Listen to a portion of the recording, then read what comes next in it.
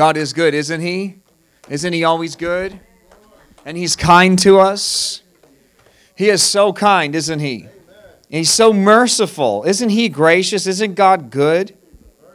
You know, God wants to know you, right? God wants to know you intimately. I know we get so used to our Christian walks that it becomes lingos. We call it Christianese, right? Or churchianity. But it is so true that He wants to know us. He wants to be intimate with us. God never wanted a church. Did you know that? You're saying, what? We are the church. He never wanted a building. A building is just a place for us to gather together to be the church. He never wanted a place for you to go to. That was an acceptable thing. God did that in an acceptable way. Just like God accepted for a time, He said Moses allowed you to write a certificate of divorce. But that's not what I wanted. I didn't want you to do that. That's not my heart. I want you to deal with the internal struggles in your heart, get over the issues, and get rid of that thing and learn to love each other. Amen. But there was an acceptable thing that Moses did, right? It says Moses allowed it. Just as the temple was an acceptable way for God's Spirit. Remember what He wanted initially? He said, get the people ready. I'm going to come and show myself on this mountain. And the people said no. Remember, they rejected it. We can't. He's too great. He's too big. Moses, you speak to us. We'll just listen to what you have to say. You know, if we were to fast forward into 2019, do you know what that would be saying? It's like, listen, you deal with God. I'm just going to do my thing. Let me just kind of hang down here. I like it down here. You know, God gives me what I need, and He's provided the water and the food, and I'm going to complain in between, but He's given me what I need, and that whole thing about like being close to Him and spending time with Him, that's just it's just too weird. It's too crazy. You just tell us what we have to do, and we'll just do what we have to do, and we're just going to enjoy the newfound freedom we have. Isn't that crazy? But do you know that sounds so much like what people say today, isn't it? That's so much of what the church can be, isn't it? Let's just go. Let's listen to a sermon. I know you guys, I'm just saying some things. I'm not telling you, judging you here, but people think they're going to go to a church to hear a pastor preach a sermon to them. This is such a small facet of what the church is. Me actually speaking. The Spirit of God ministering to us on a daily basis, moment by moment, second by second, and then the coming together. He said, do not forsake the gathering together of believers, as some do. Don't forsake it. There's an important thing that's happening here this morning. And who's encouraged, right? Every time you gather, even when you were tired and you were frustrated, you were flustered, and something happened supernaturally, right? Who has found it? Even in your week, it's not necessarily the words that the pastor said, because nobody can remember the words anyway, but it was the Spirit of God that touched their hearts. But so many in modern Christianity go to church. Even Benjamin on Sunday said it, right? They go to other churches in the region that are more fun. They got great children's programs, and they're exciting, and they've got great worship. But then they come back to his church when they've got issues. They know that he can help them pray through it. Because the thing is, people just want to be entertained. People don't want to be around the things of God, because you get close to God, what happens? Who's gotten close to God before? He deals with you. That's a good thing, by the way. Because when He deals with you, what happens when you deal with the issues? Then He makes some room for Him. It's like a glass of water. You put one droplet of dye in water, right? You put a red dye in water, and it's going to turn pink. Put a couple of droplets in there, right? Doesn't take much to turn that water red, but it's still water. And it doesn't take much world to taint us. And so we have to get into the presence of God so that He can get us back to a purity and a clarity, a cleanness.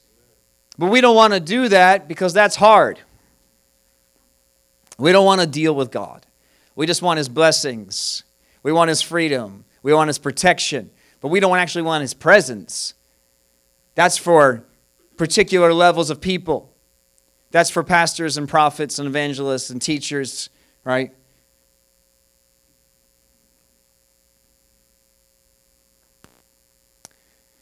But God loves us so much.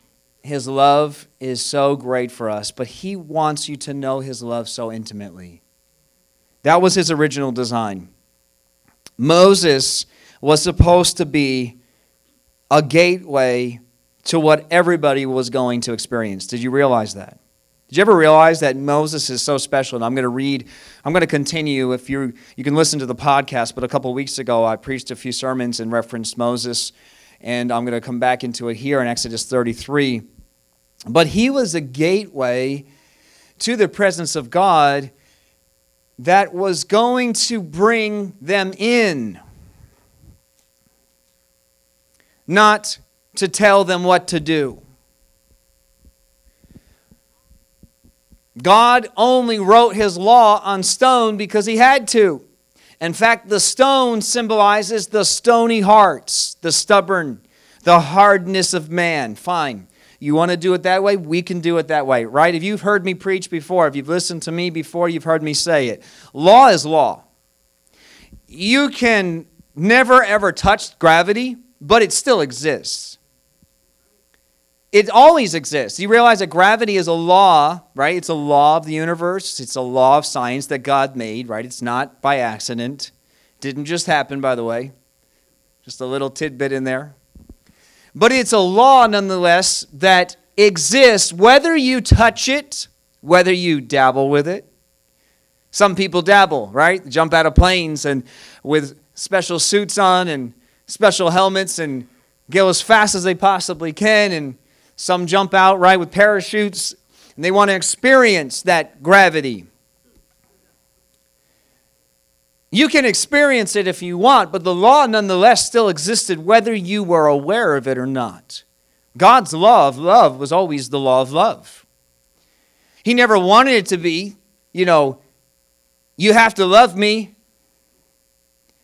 He thought, you know what I'll do? I'll deliver them. I know it's hard to understand in your human mind, but I'll let them stay in slavery for 400 years.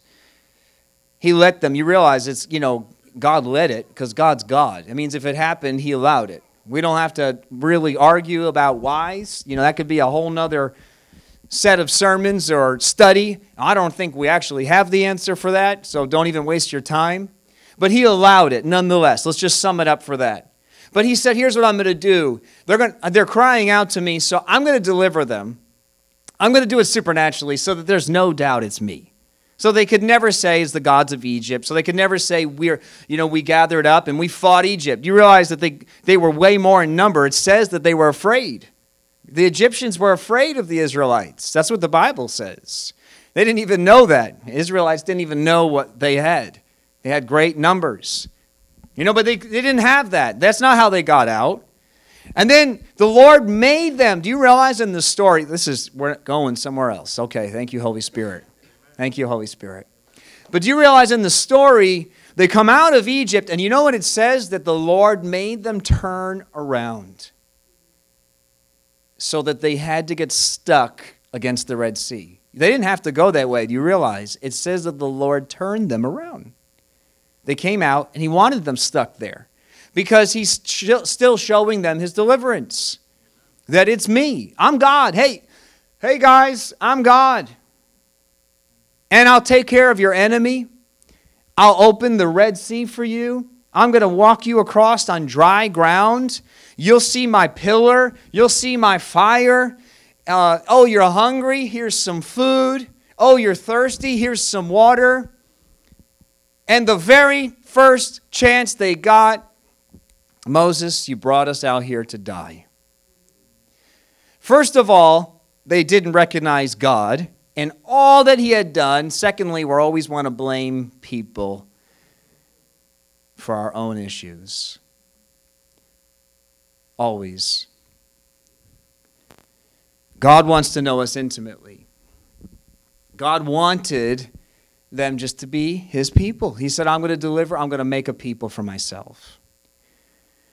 In fact, fast forward, they've got the law written on stone. It wasn't his design, but he did it. In fact, they get smashed. Moses has to write a second set. Remember?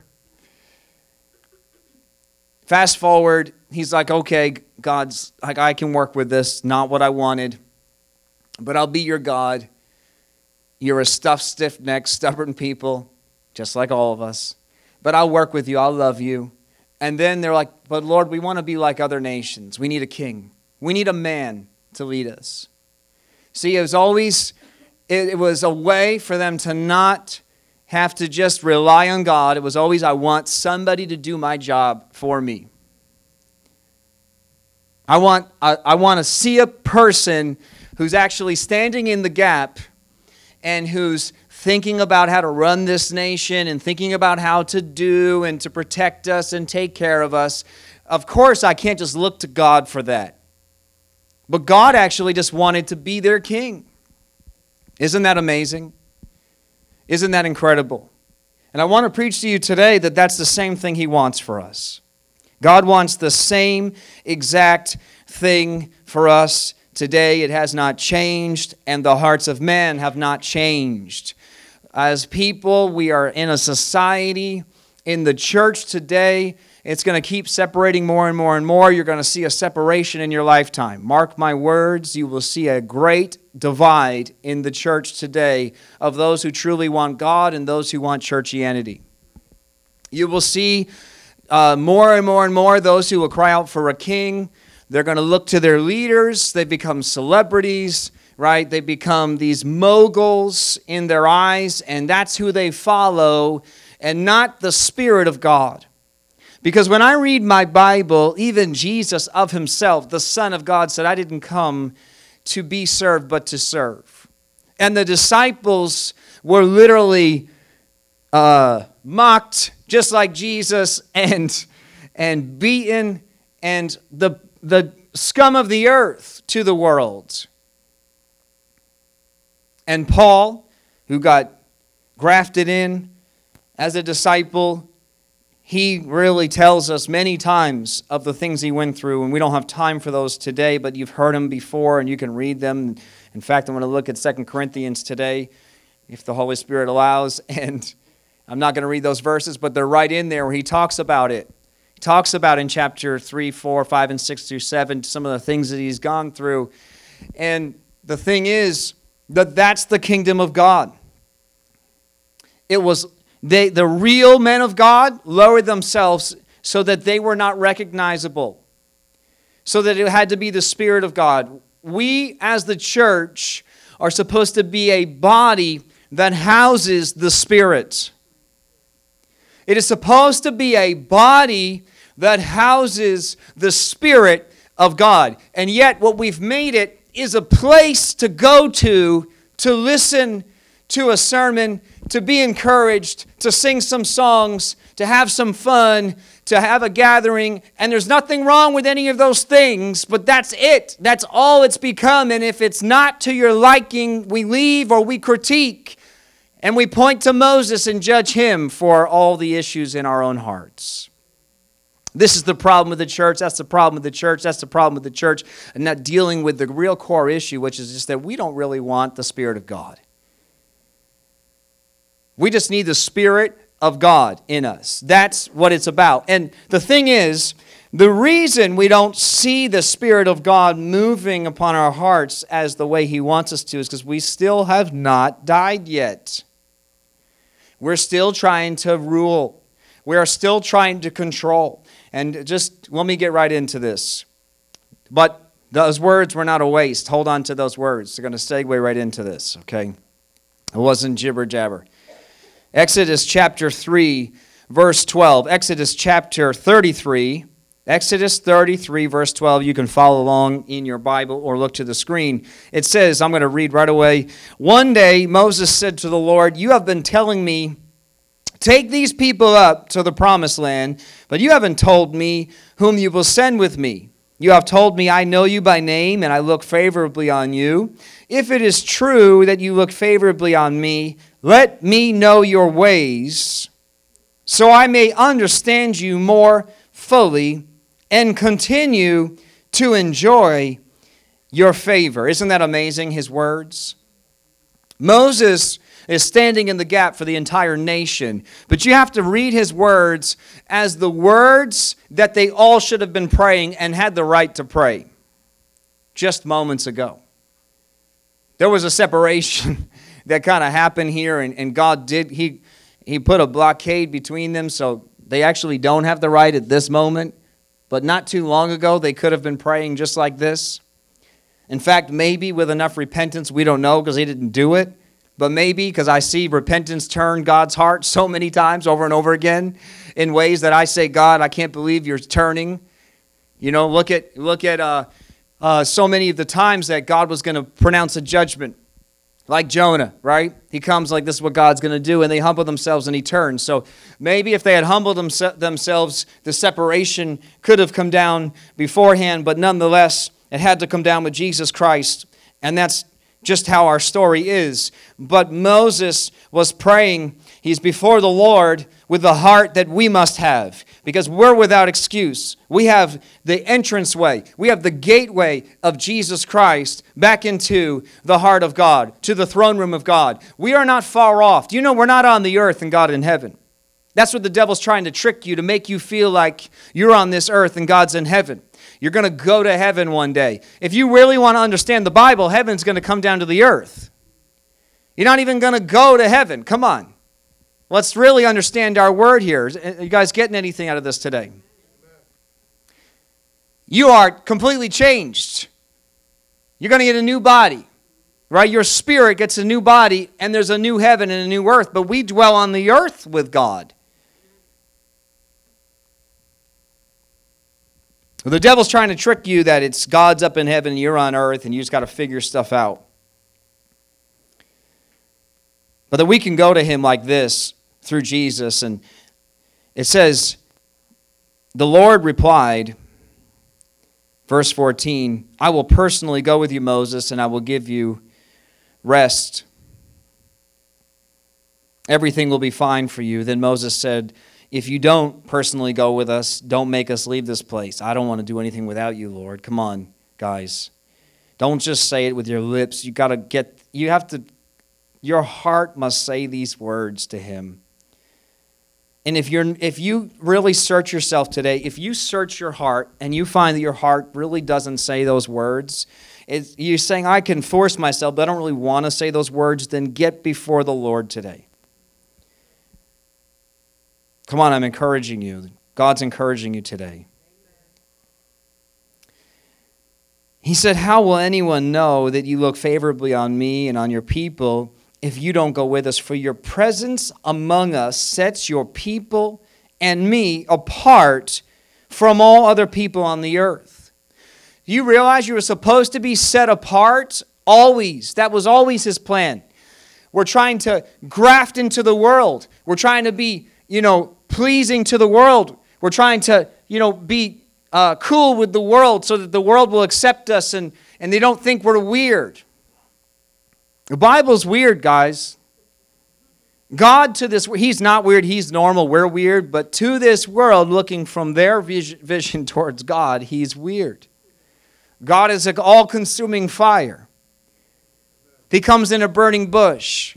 He's got angelic forces coming and going in the unseen realm. Come on, don't try to normalize. Don't try to normalize God. Don't try to bring God down to your level. We must go up to his level. He is God, and he needs to be with us. We cannot do it without him. It's not a lingo. I'm not saying it with words, but it's my heart cry today. We cannot walk without him. It is the only thing that sets us apart from this earth. So the Lord replies to Moses, verse 17, I will indeed do what you have asked for I look favorably on you, and I know you by name. So You see what he says here, the exact same thing that Jesus said. Jesus is praying, and he's like, and these are the disciples you gave me, right? John, he says, these are the disciples you gave me, and I know them, and they know me. And I pray that they will be one with me as we are one, Father. And we see that God and Moses were one. God's presence could go with him. He could say those things to God, and God could answer because they were one. They knew each other. They had a relationship. Come on, when I grew up in Christianity, we used to say, it's not religion, it's relationship. And it was a lingo. It had a heart. There was a heart to it, but it becomes just lingo. It's not religion, it's relationship. You don't even know what you mean. It's like, I don't know how else to describe what you do at your church and what I do at mine. So I just say that phrase. But Moses truly had a relationship with God. And he says, verse 18, come on. Oh, Holy Spirit, we thank you for your word. You breathe upon your word. You breathed upon these words. I just pray you breathe upon these words right now, Holy Spirit. Moses responded, then show me your glory. Show me your glorious presence. It says that Moses and God knew each other already. In fact, God says, I know your name. And Moses knew God enough to say, God, I'm not going without your presence. And yet there was another level. Everybody say there was another level. There was another level of God. Show me your glory. Now, again, me growing up in Christianity, this phrase, show us your glory, songs got written about it, sermons got written about it. It became such another lingo about the glory of God. Everybody was throwing the glory of God around. The glory of God is here. No, it's not. Because if the glory of God was here, you would be on your face weeping before him. You would be so low, your heart would be wrenched before him. Doesn't matter how good you think you were, how good he had done in your life, you would be so broken by the glory of God. That's what happens when the glory of God shows up. It says that the Lord replies, verse 19, I will make all my goodness pass before you, and I will call out my name, Yahweh, before you. For I will show mercy to anyone I choose, and I will show compassion to anyone I choose. So in Exodus chapter 34, verse 5, it says, Then the Lord came down in a cloud and stood there with him. Now they had seen the cloud before. Remember, the cloud went with them. Moses had already seen the cloud. The cloud shrouded the glory. The cloud was still God. Come on. God still loves his church. Do you realize that God loves his church? You realize even with a heathen, even with pastors doing hideous things behind the scenes, and it just keeps coming out, and it doesn't stop, and it won't stop. And don't get shocked by it, and don't get offended by it, and don't walk away from Jesus because of them. Because if you're looking to a man, you got the wrong gospel anyway. All these people walk away from the gospel because their pastor failed them. Then you didn't know Jesus, you knew a man. I mean, that's it, plain and simple. I'm not going to say any more. But what's happening is that even though there is all that happening, God's still in there because he loves people. But he's shrouded himself. Come on, who's ever sensed? You're like, well, God, I know he's close, but there's another place in God that I want to experience. And for whatever reason, we can't ever seem to get there. And it's because of those things. It doesn't mean God's not with you. It doesn't mean he's not with his church. It doesn't mean he's not doing what he's doing in your life. But there is a level in God that we're allowed to walk into, which I hope in these next minutes I can preach to you. I started to preach 2 weeks ago. It says that the Lord came down in the cloud like we've seen him before. You may not have seen the physical, but you've known his presence, right? And then it says he called out his own name. And it says in verse 6 that the Lord passed in front of Moses calling out Yahweh, the Lord, the God of compassion and mercy. I'm slow to anger, and I'm filled with unfailing love and faithfulness. I lavish unfailing love to 1,000 generations. I forgive iniquity, rebellion, and sin. And he says, I don't Simultaneously, we don't want to read these words, but I don't excuse the guilty. I lay the sins of the parents on the children, the grandchildren, and entire generations affected. And verse 8 says, Moses immediately, this is a response to the glory of God. If the glory of God was truly there, if you have truly experienced His glory, I'm not saying you haven't, but many times we've said it was the glory and it was not, but I'm not doubting you've experienced this. I've experienced this, and I believe many in here of you have, that He threw Himself to the ground and worshiped. That's what happens when the glory of God comes. We don't run around going, I've been in the glory. Look at the glory. Look at the glory. His glory, glory, glory. No, we can't help but worship. And this is what I want to preach to you today. All that to get to this next verse. And it says, when you've experienced the glory, it says, and he said, O Lord, if it is true that I have found favor with you. God's already told him I found favor. He's already told him, I know you by name. But the glory of God, it rips your heart bare. Come on, church, we need to get into his glory. We need to go into that place that's welcome to us. Jesus has welcomed us. You're going to have to go and listen to the preaching on the last sermons because it just take too long. I could take your time, but I won't. But that Jesus made a way. I'll just say it real quickly, right? He ripped the veil that separated the glory of God that was in the Holy of Holies from the people on the outer courts. You could go near the presence of God, but you can't get into the glory of God without the blood of Jesus. And Jesus provided. He made a way. So what he's talking about here is available to us. And this is what happens when you truly have an encounter with Jesus.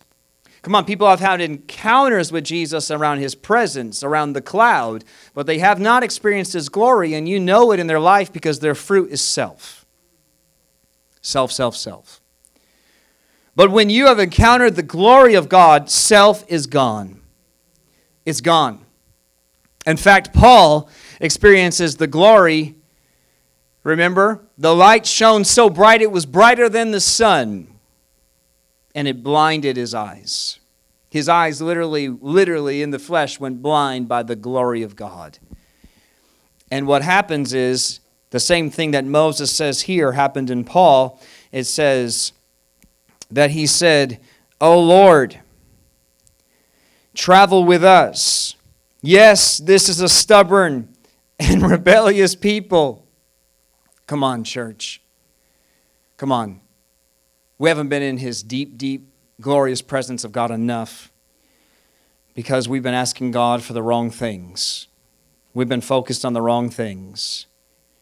There's a place in God that we must get to and live in like he got to and like Paul got to. Come on, Paul, they heal his eyes. 3 days ago, he's murdering, right? He's murdering. 3 days later, he's preaching. Because he didn't just experience God. He already knew. This is weird, but Paul already knew of God. You know, Paul knew more about God than you know today. He literally, that was his life. Is anybody in here career? I mean, except for Dan in the back. No one knows God like Paul did. Knows of God. We know him greater, actually. Through the Holy Spirit, through the fullness. But nobody knows of God like Paul did, and yet he was a murderer. Because he hadn't experienced the glory of God. And this is what happens when you experience the glory of God. You look, you can see, yes, about our own hearts. Yes, Lord, we are stubborn and we're rebellious, but please forgive our iniquity and our sins. A message comes out, and the message is grace and mercy and forgiveness. And Moses, even what ended up costing him his own entrance into the promised land of God, became his mission to stand in the gap for the people. He had experienced the glory of God and understood the heart of God, that God loves his people so much, that God, even though they were rebellious and stubborn and stiff-necked. And even though people will curse you and they'll hate you and they'll mock you and they'll never accept you, you still love them anyway, and you pray for them anyway, and you keep blessing them anyway, and you just keep standing in the gap anyway. Just like Paul does. And again, I don't have time, but he goes through what he has suffered for these churches that he has to write to them again. I've heard this and I've heard that. You guys realize what it's costing me to bring this message to you.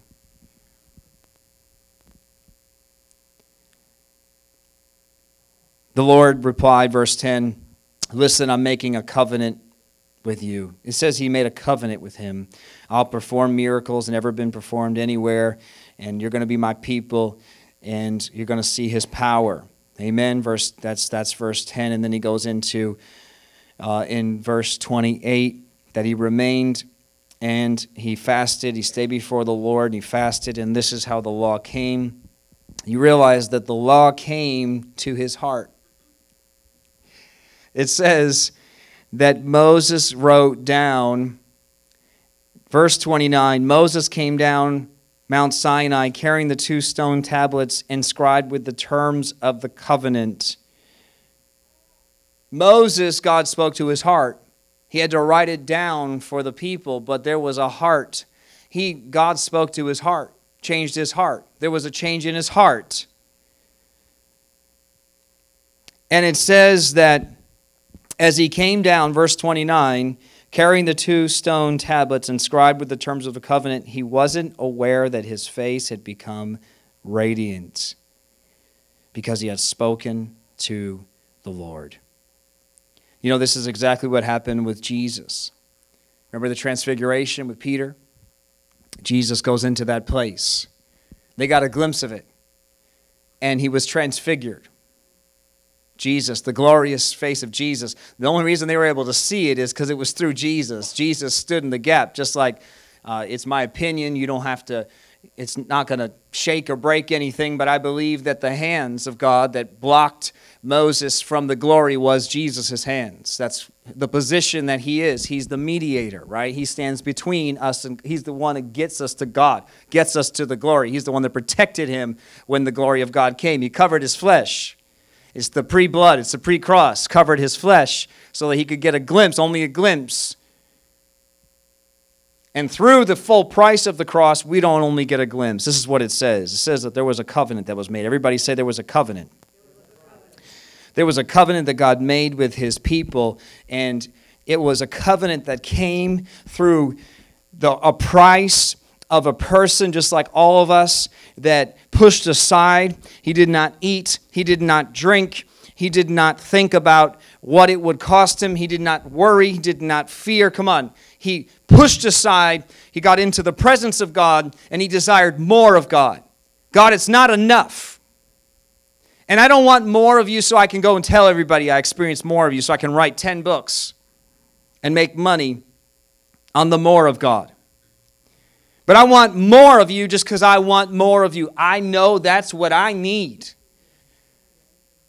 And that's what this world needs. And that's the only way I can possibly lead this people and lead in this world is with I need a glimpse of your glory. I need to understand your heart. And the Lord gave it to him, and he was able to do his job. And it actually came on the physical. His physical face glowed. Come on, church. You know, the Bible says that the world will know you by your love. He experienced the love of God. That's what he did. He loved the people. The people were rebellious and stubborn and stiff-necked, and he loved them anyway. It was the love of God that he had. That's the glory, right? Inside that glory is the heart of God, which is love. That's it. There's one law. He had to write it down for us to understand because we're dumb. That's okay. God knows that. He works with us. But really, it's one law, love. It's the law of love.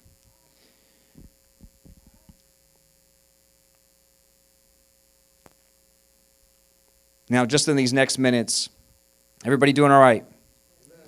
I want to go to 2 Corinthians quickly, and I'll just read as far as I can. When we run out of time, we run out of time. We'll pick it up.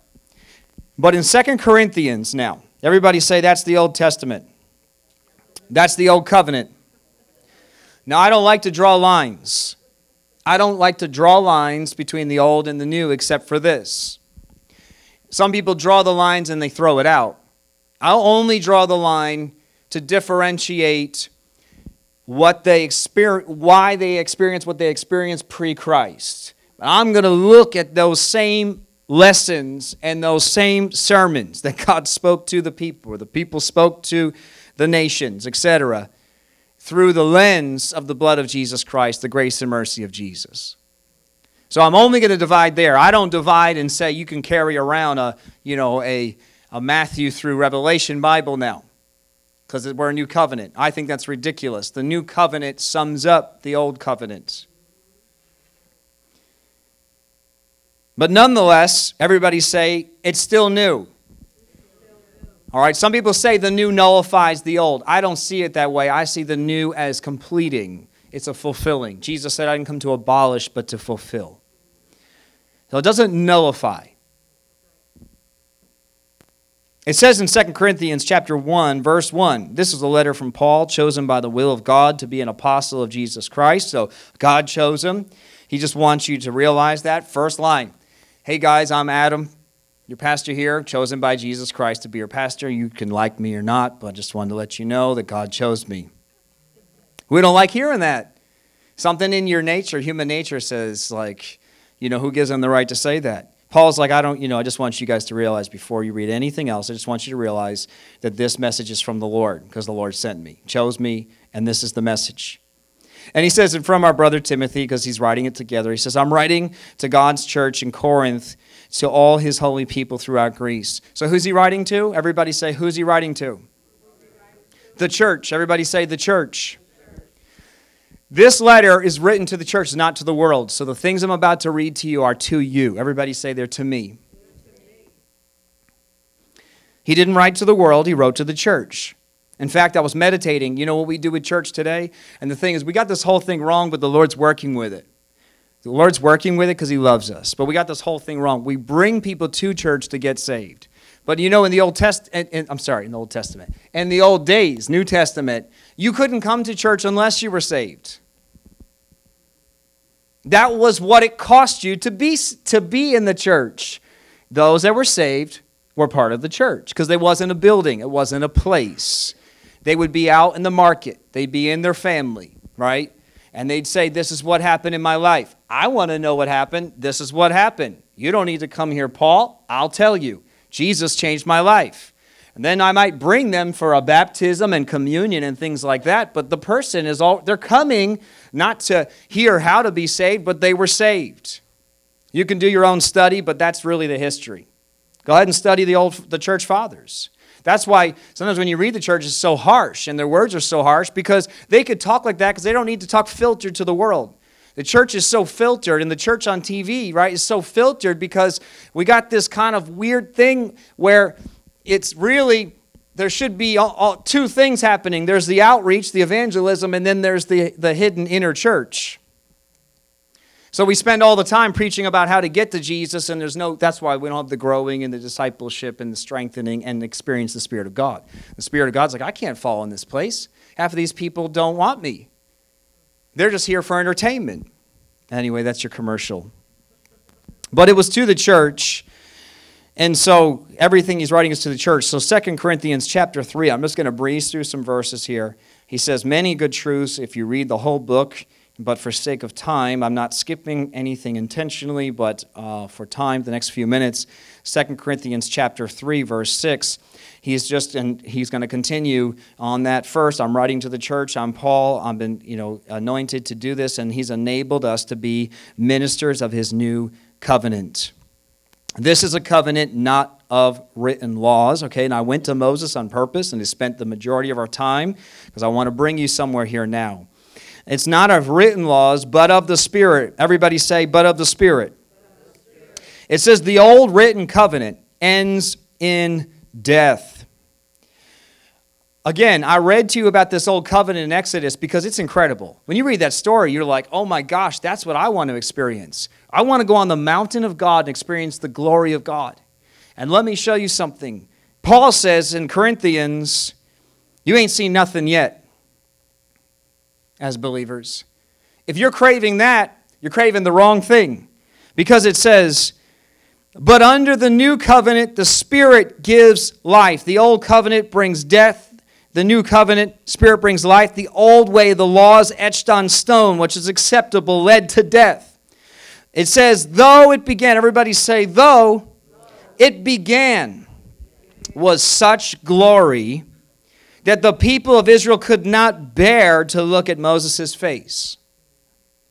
So it was amazing. It was incredible. But listen to me, church.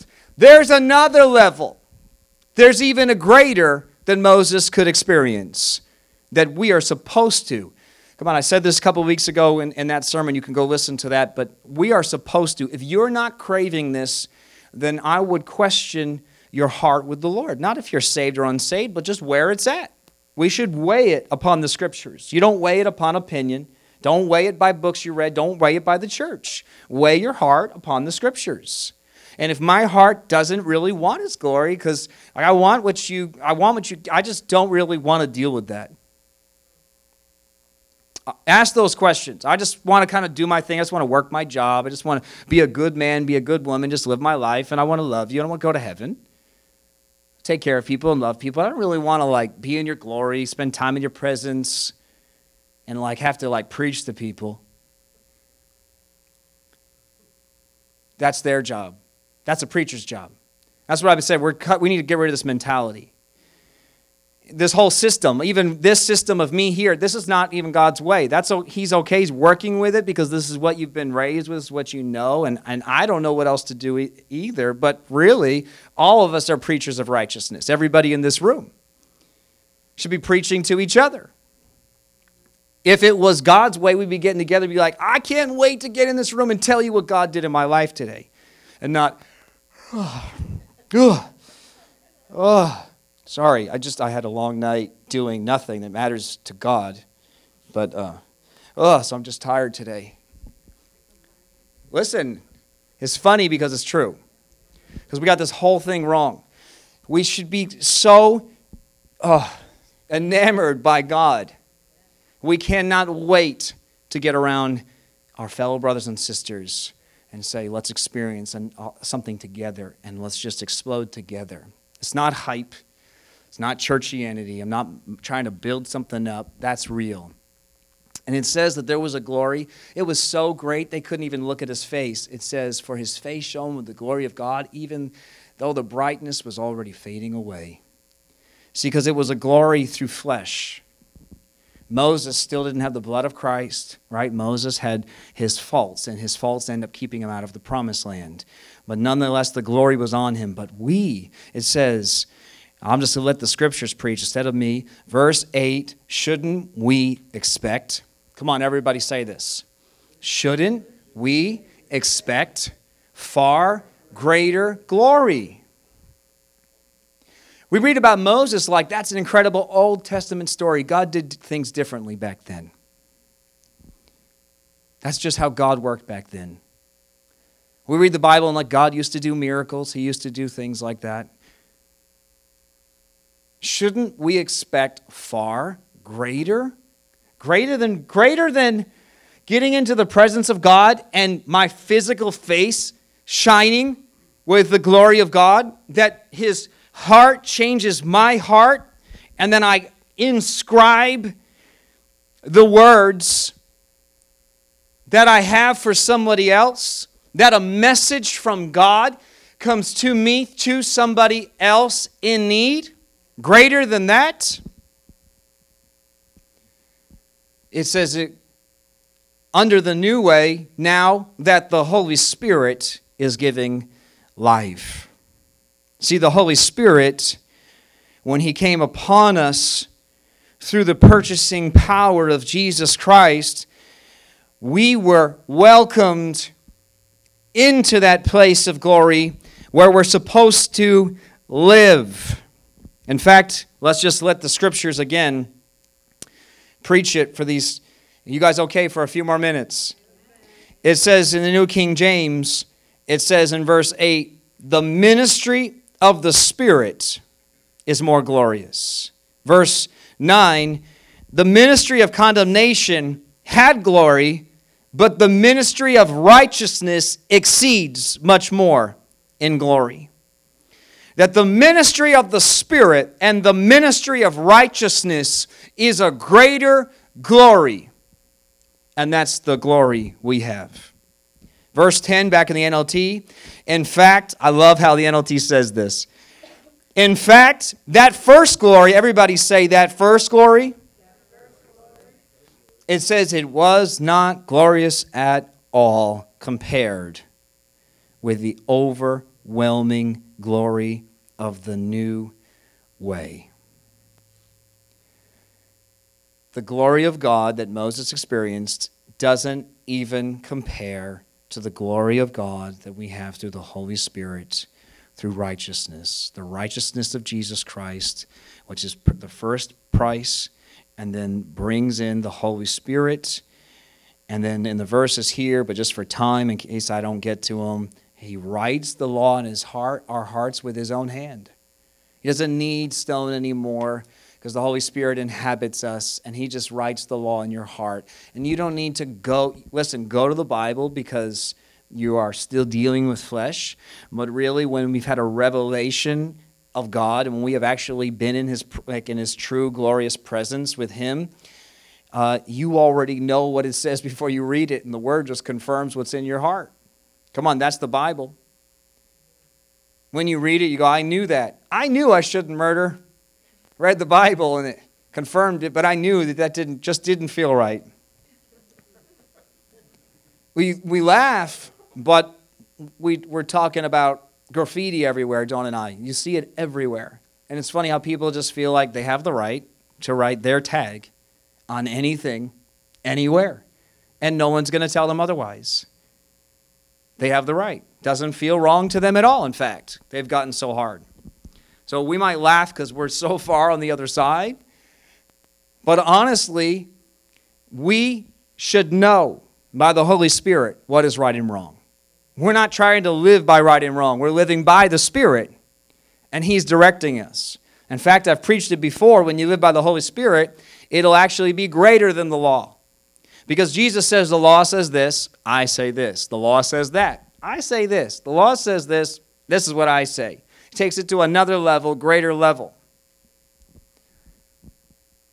Right? The Bible says don't be drunk, but the Lord might be calling you not to drink at all. You might be like, well, it just says I can't be drunk. Well, are you reading it by the law? What's the Holy Spirit really put on your heart? Because you know when you're sitting there and the world's around you and you're drinking a beer just like everybody else watching the game. I'm not saying you're going to hell, but I'm just saying something in your spirit's kind of pricking you going, it just doesn't feel right. Listen to the Spirit instead of the law. You can go to the law. If you want to go to the law, go to the law. Don't be drunk. The Holy Spirit's got another level for you. If you'll listen to him, come on, if you'll listen to his law, which is greater than law, it's just a knowing, not a law. You're not like, well, is it, my body weight equals, I can technically drink 3. You drink 1. So, it's not really about what we're drinking and who's drinking, We can go there. We just trust the Spirit of God. Sorry, I don't know why I said those things. That's probably for somebody in here that's not been listening and need to listen. That's why I'm not pointing or looking, because I'm not going to judge anyone in that. That's between you and God. It says it's not even glorious at all. It says, verse 11, if the old way which has been replaced. Okay, so it's been replaced. It's not nullified. It's that it's been replaced by, it says, if that was glorious, how much more glorious? He's like, I need to explain this a little. I don't think you guys are going to get this. So Paul's like, let me just explain it a little bit deeper here. I'm not going to just say it in a statement. I'm going to keep going. He says, if that was glorious, how much more glorious is the new, which remains forever? Since the new way gives us such confidence, he says, we can be very bold. We're not like Moses. So this is what he says. Paul says the same exact thing that Moses says. Moses has an encounter with the glory of God, and what happens? The one thing he prays, he only prays one prayer in the glory of God. Not, Lord, oh, well, I'm here. God, well, I'm here. I just got into your glory, and well, I'm here. I really need this, and I need that. I need you to fulfill some things. My job really stinks right now. I need a better job. And I'm just going to come out of your glory and just know you're going to make everything in my life perfect. No, it caused him to cry out for his people. You get into the glory of God, it will cause you to, you don't look at anybody or anything else that it matters in the moment. You see the core of the issue, that they need God and that God will use you. He cries out for them, and the very same thing, that's what Paul says. He starts comparing it here to his message, to the message of Moses, and he's like, and I don't even need a veil. We don't veil the glory of God anymore. He says the veil can be removed in verse 14 by believing in Christ. So once we believe in Christ, that veil comes off, and now the glory is there. If they don't understand verse 15, they read the words of Moses, and it says in verse 16 that someone turns to the Lord, the veil is taken away. Verse 17, for the Lord is spirit, and where the spirit of the Lord is, there is freedom. All right, that's the freedom he wants to bring, and the freedom only comes. Listen, Paul got a hold of the glory. God had an encounter with him. Paul responded. You realize Paul didn't have to respond. When the glory came, Paul responded by repentance.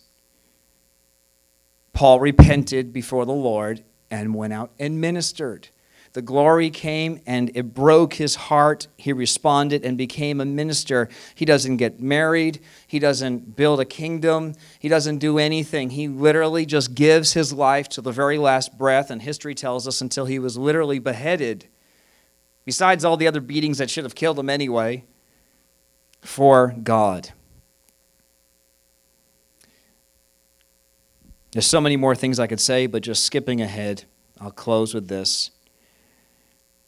He says in chapter 5, let me just sum this up. He says in verse 10, we all must stand before Christ to be judged. So we will each receive whatever we deserve for the good or evil we have done to this earth in this earthly body. Who is he talking to? Just a quick reminder before I finish closing here. Who is he talking to? The church. That's right. That's why I read verse 1. Chapter 1, verse 1. And so he's talking to the church. People think this is for the world. You know, once you're in Christ, that's it. It's all good. But no, he's talking to the church. We're all going to answer for what we did with our life. Every one of us is going to answer. So Paul tells you, you know what?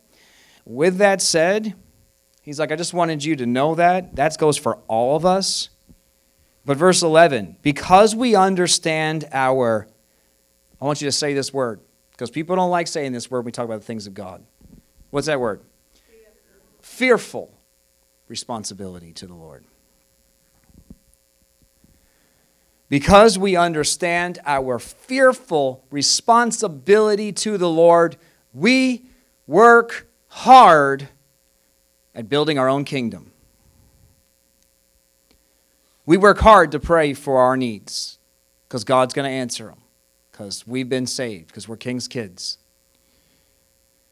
We work hard to persuade others. God knows we are sincere, and I hope you know this too. Paul spends a lot of his letters trying to convince them of his heart that he's sincere.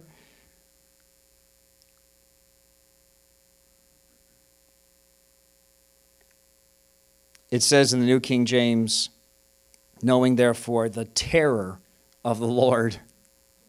The terror of the Lord we persuade men.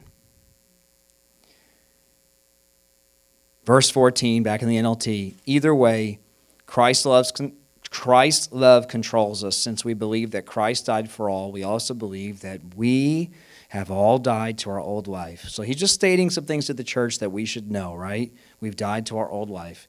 Verse 15, he died for everyone so that those who receive his new life will no longer live for themselves. Instead, they will live for Christ. All right, that's why it's a greater glory, because his life literally replaces yours. Moses came down and was still trying to do it in his own strength. We know that. We don't have time to preach that. He had to deal with that. We just say, I don't have the strength. Holy Spirit, and that's what Paul, in the same book of Corinthians, he tells us later.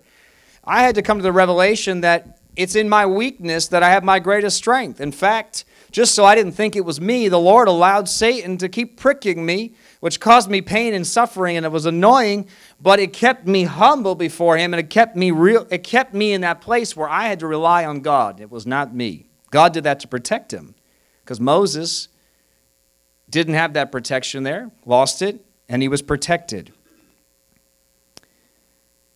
But it says this. It says, this means that anyone who belongs to Christ has become a new person. The old life is gone, a new life has begun, and all of this is a gift from God who brought us back, verse 18, to himself through Christ, and God has given us this task. Okay, so here's it. Here's what we're coming to. Just like, come on, we get into that glory. He's talking about it's a greater glory, and this is its purpose. It says he has given us the gift.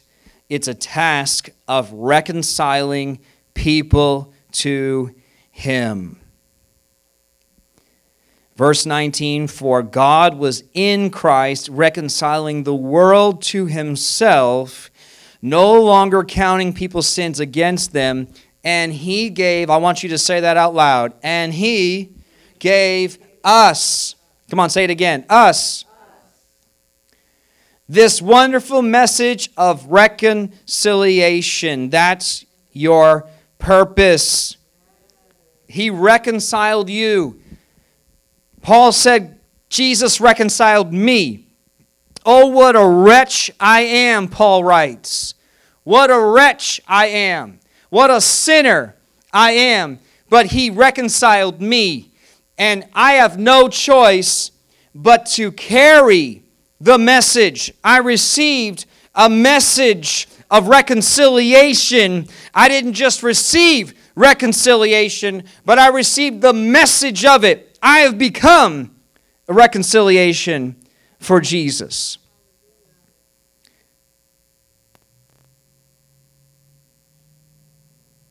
So we are Christ ambassadors. God is making his appeal through us. We speak for Christ when we plead, come back to God.